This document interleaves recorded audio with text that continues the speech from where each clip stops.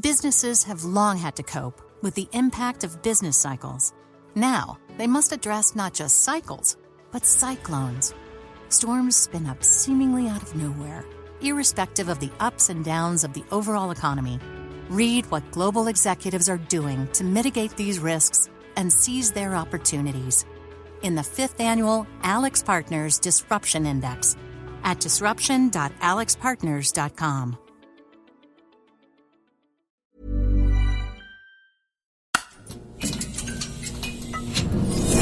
The Economist.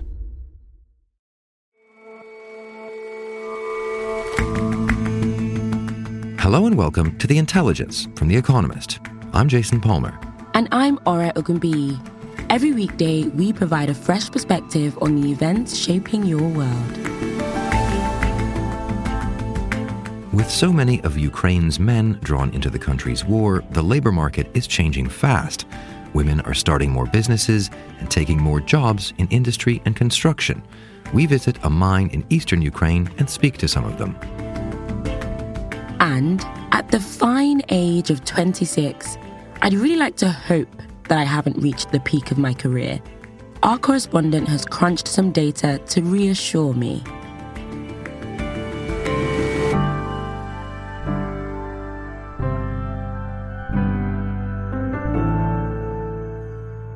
First up, though,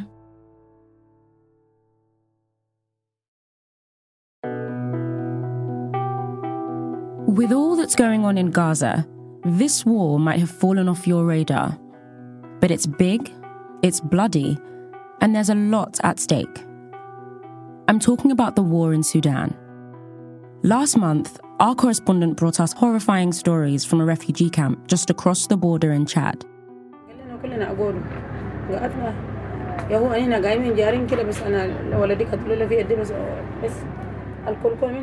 Mothers told him of their baby boys held on their backs, being shot in the head. Others of being raped by the militants and of hiding from a death squad conducting mass killings.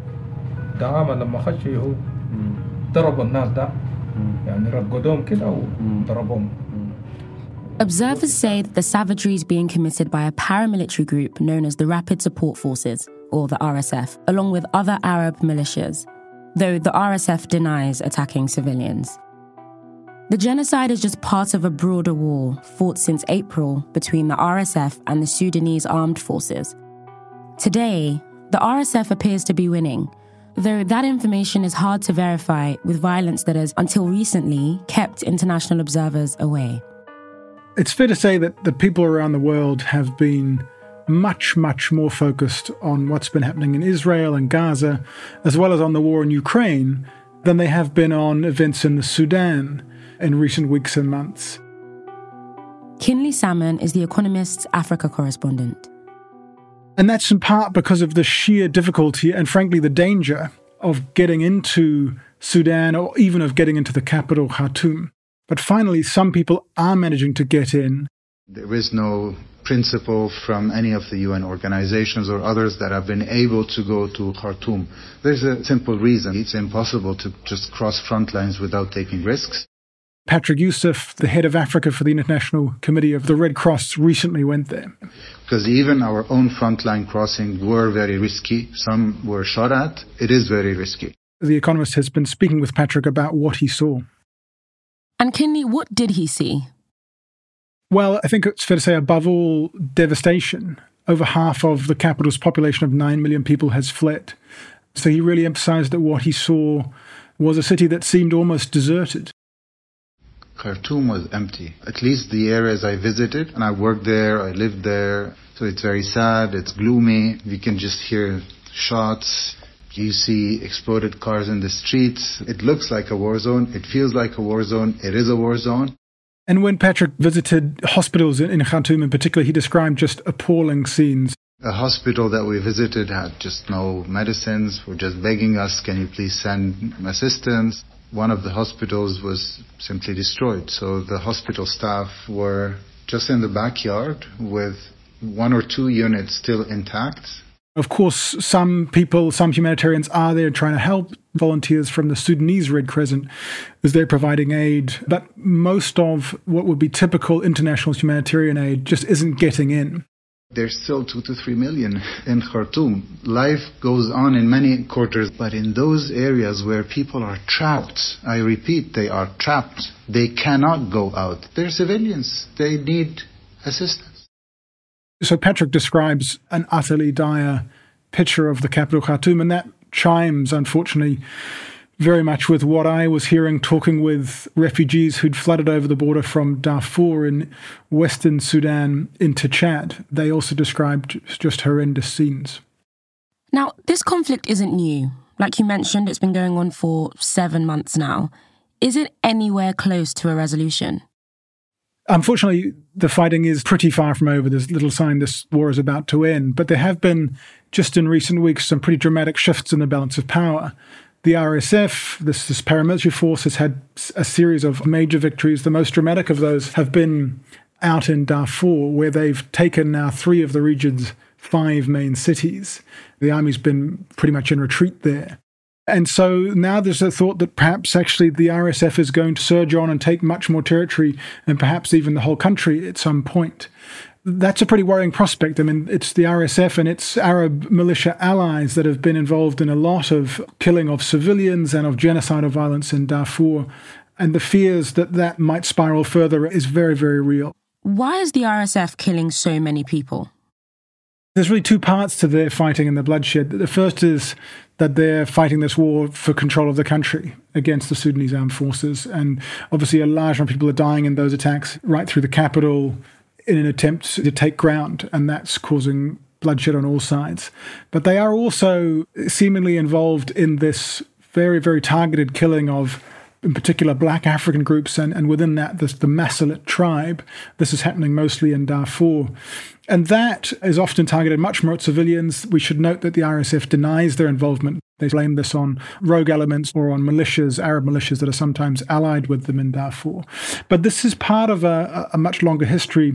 Back in 2003, there was a rebellion against the Arab-dominated government in Sudan, and in Darfur, some black African tribes engaged in that rebellion or fought against the government. And the government's response at that time was extremely brutal, and they attacked not just the rebels, but any village with the same ethnicity as the rebels. And at the time, that was declared genocide by America. And so now the fighting that we see today, particularly targeted against the Masalit tribe, in a way is best seen as a continuation of that.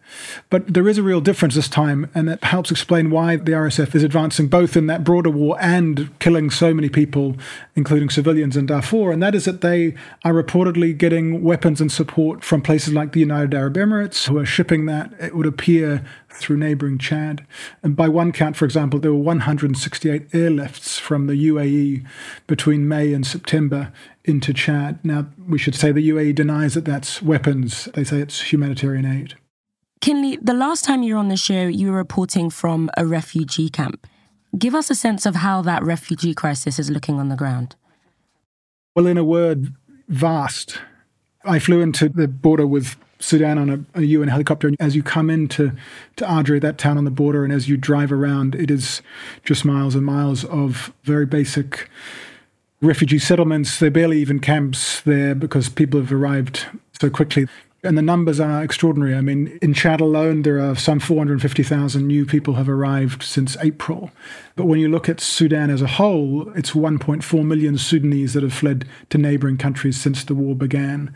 Sudan also now has the world's largest number of internally displaced people. Some 6.3 million have been displaced since April alone. Aid agencies say that more than 6 million people within Sudan are one step away from famine.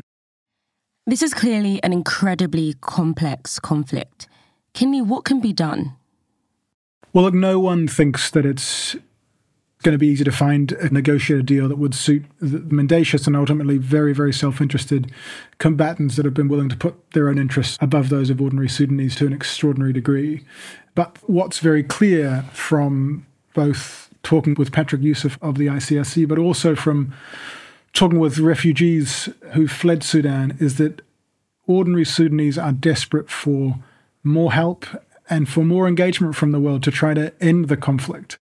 I have never seen as many messages of thanks just because we went to the capital. I don't know why, but is it because people are so desperate that they saw this as a huge message of hope?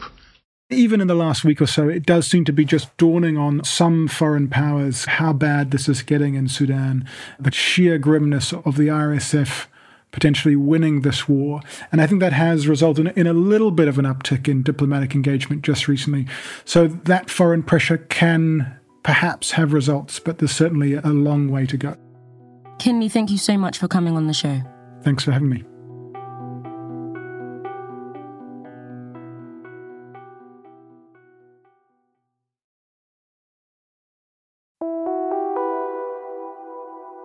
In a single 4-year span in America, more than 3 million women workers were added to the country's manufacturing sector. Those 4 years, 1940 to 1944. On the production line, Rosie the Riveter steps in when the draftees step out. As men were sent off to war in America and in countries around the world, women took up jobs in traditionally male-dominated industries. Some directly involved in producing the ammunition or other supplies used in the war effort. It's good to see the finished job and to know you've had a hand in it. War reshapes every part of life, and the labor market is no different. It was true in the 1940s, and it's true today. Russia's invasion of Ukraine has completely upended Ukraine's labor market. Piotr Zalewski is reporting from Ukraine for The Economist. Now, war and the reality of occupation make collecting good, reliable data impossible. But there are some signs, at least, that women are increasingly powering Ukraine's hobbled economy. One of these is the fact that of the 36,000 or so small and medium-sized enterprises registered in Ukraine so far this year, over half, 51%, are run by women. There is also increasing evidence that women are taking up jobs vacated by men who have gone off to fight. To get a better picture of how this was happening on the ground and what kind of jobs women were taking up, I headed to a coal mine in eastern Ukraine. And what did you find there? So, the coal mine I went to is close to a town called Ternivka, about 100 kilometers east of the Dnipro, in the western Donbass, the heart of Ukraine's coal industry. The coal mine employed some 5,000 people, but of those 5,000, 600 are men who have been conscripted. So just over a tenth of the mine's pre-war workforce. To make up for the shortage, the mine has hired some 300 women. The mine had hired women before the war, but all of the women worked above ground on the surface. Today, over 100 women are working underground, and that is to say 480 meters below ground.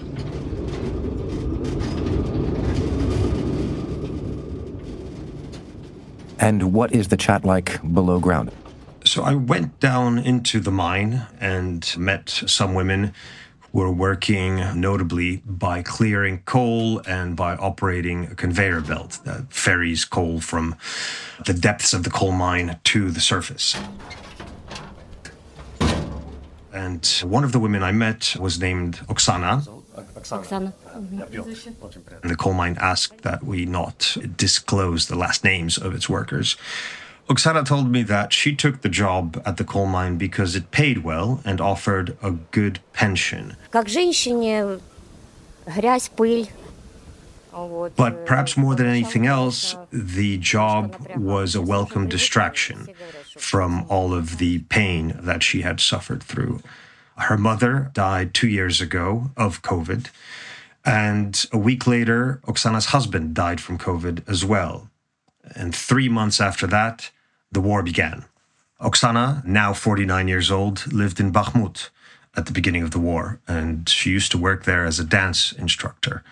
But she had to escape Bakhmut in the spring of last year after the Russians attacked the city. She fled to Kiev, then to Poland, where she worked as a dishwasher and a cook. But she missed Ukraine, and she came back.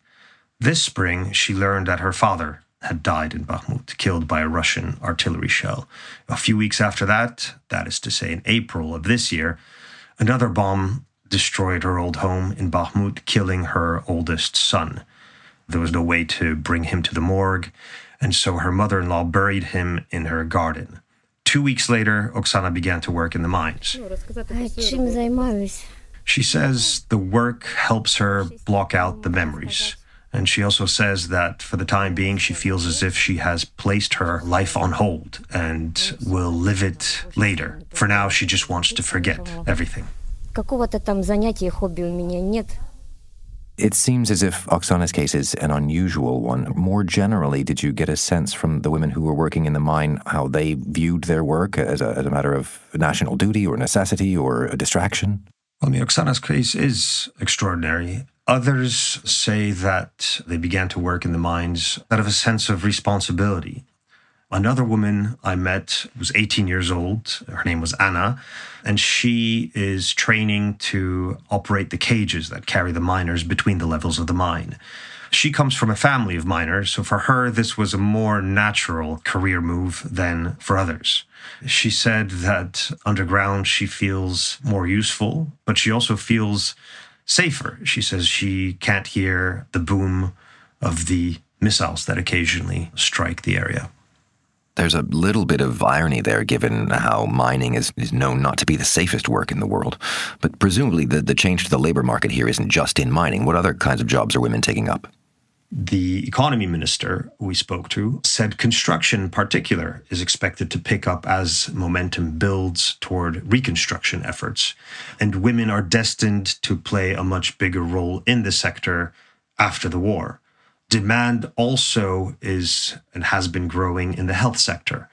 Ukraine will probably need an army of doctors and psychologists to look after its war veterans.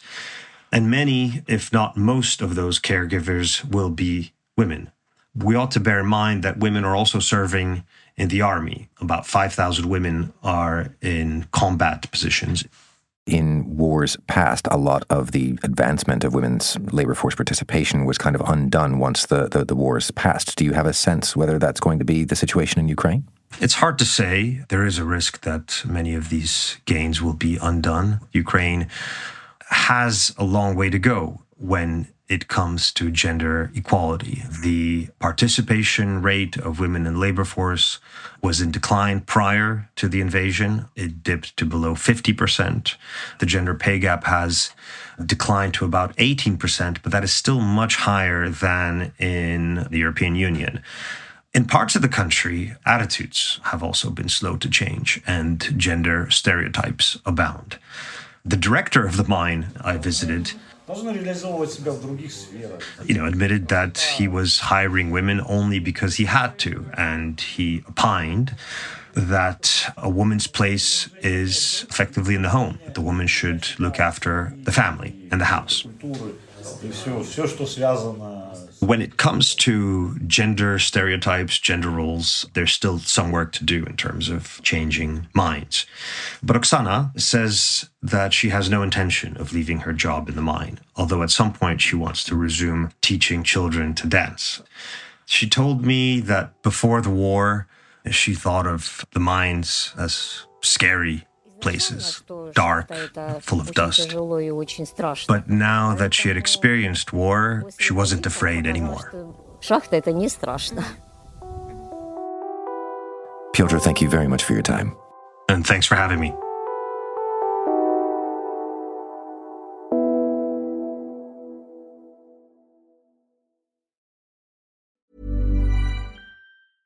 Businesses have long had to cope with the impact of business cycles. Now, they must address not just cycles, but cyclones. Storms spin up seemingly out of nowhere, irrespective of the ups and downs of the overall economy. Read what global executives are doing to mitigate these risks and seize their opportunities in the 5th annual AlixPartners Disruption Index at disruption.alixpartners.com.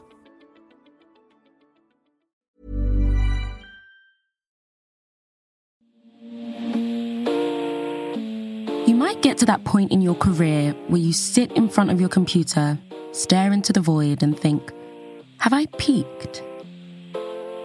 Does the working world belong to the young, ambitious upstarts, the settled and stable middle-aged workers, or those cruising towards sweet, sweet retirement? It's a question that's captured the curiosity of one of our colleagues. Well, to figure out the answer to the question, at what age do you hit the peak of your career, I decided to look at the people who'd arguably hit the biggest milestone achievement there is. Emily Steinmark is on The Economist's digital team. So I looked for winners of the world's foremost research prize, 200 Nobel laureates.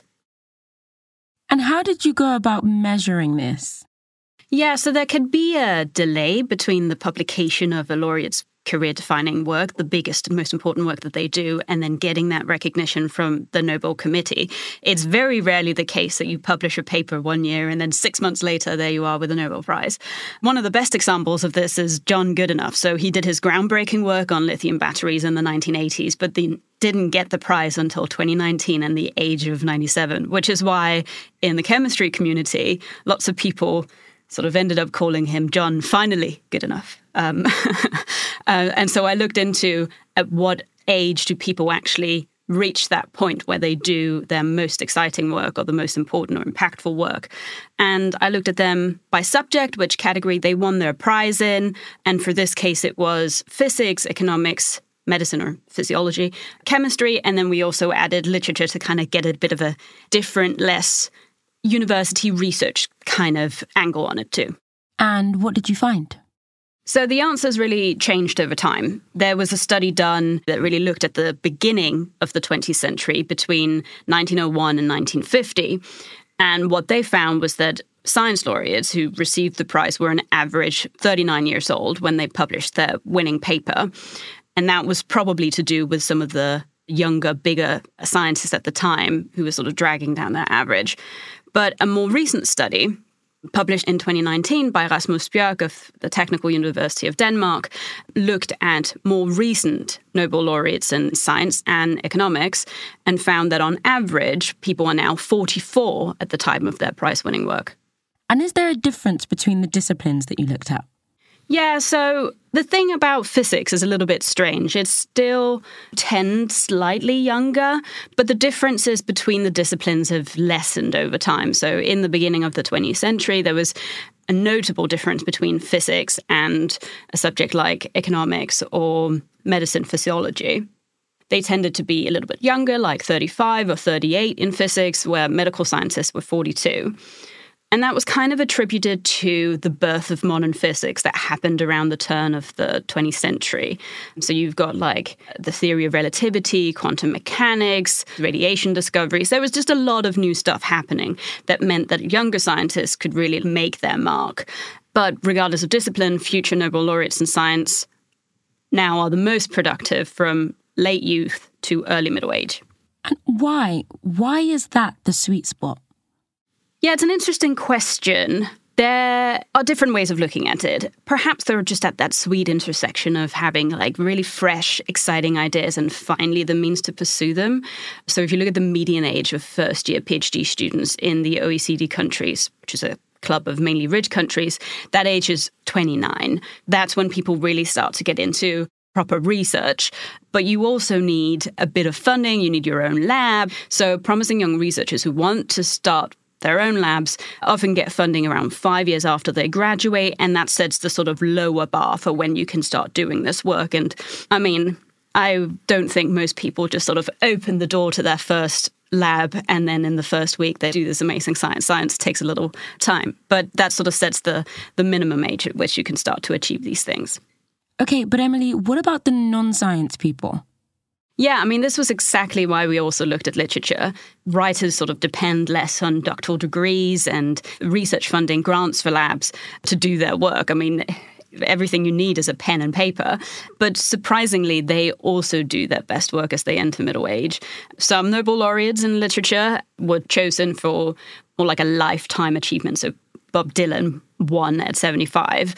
But in the cases where the Nobel Prize Committee single out individual works of that writer, the average age of the authors was around 41. So there's this whole idea that society really loves the idea of young talent, and that's the stereotype that we have of the brightest minds. But actually, it probably should be middle-aged talent that we should celebrate. At least we should also celebrate that.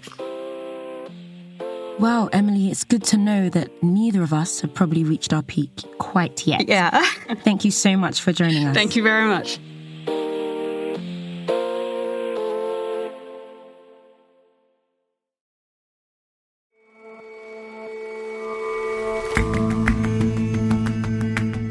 That's all for this episode of The Intelligence. I'd like to draw your attention to the latest episode of The Weekend Intelligence, which came out on Saturday. It's all about what'll happen when the Dalai Lama dies. There's a weird battle going on for who gets to say where his soul goes. And for Tibetan Buddhists, and all Tibetans really, it's an existential question. To listen, you'll need to be a subscriber, either to our print or digital editions of The Economist or to Economist Podcasts Plus. Don't forget that today is the last day of our Black Friday sale, though I guess technically the marketing community would now have me call it Cyber Monday. Anyway, half price. Just a couple of bucks or pounds or euros a month to get all of our weekly shows, special series, and the Weekend Intelligence. You know by now just how much I love a deal, even if it's you that's getting it. Go on, and we'll see you back here tomorrow.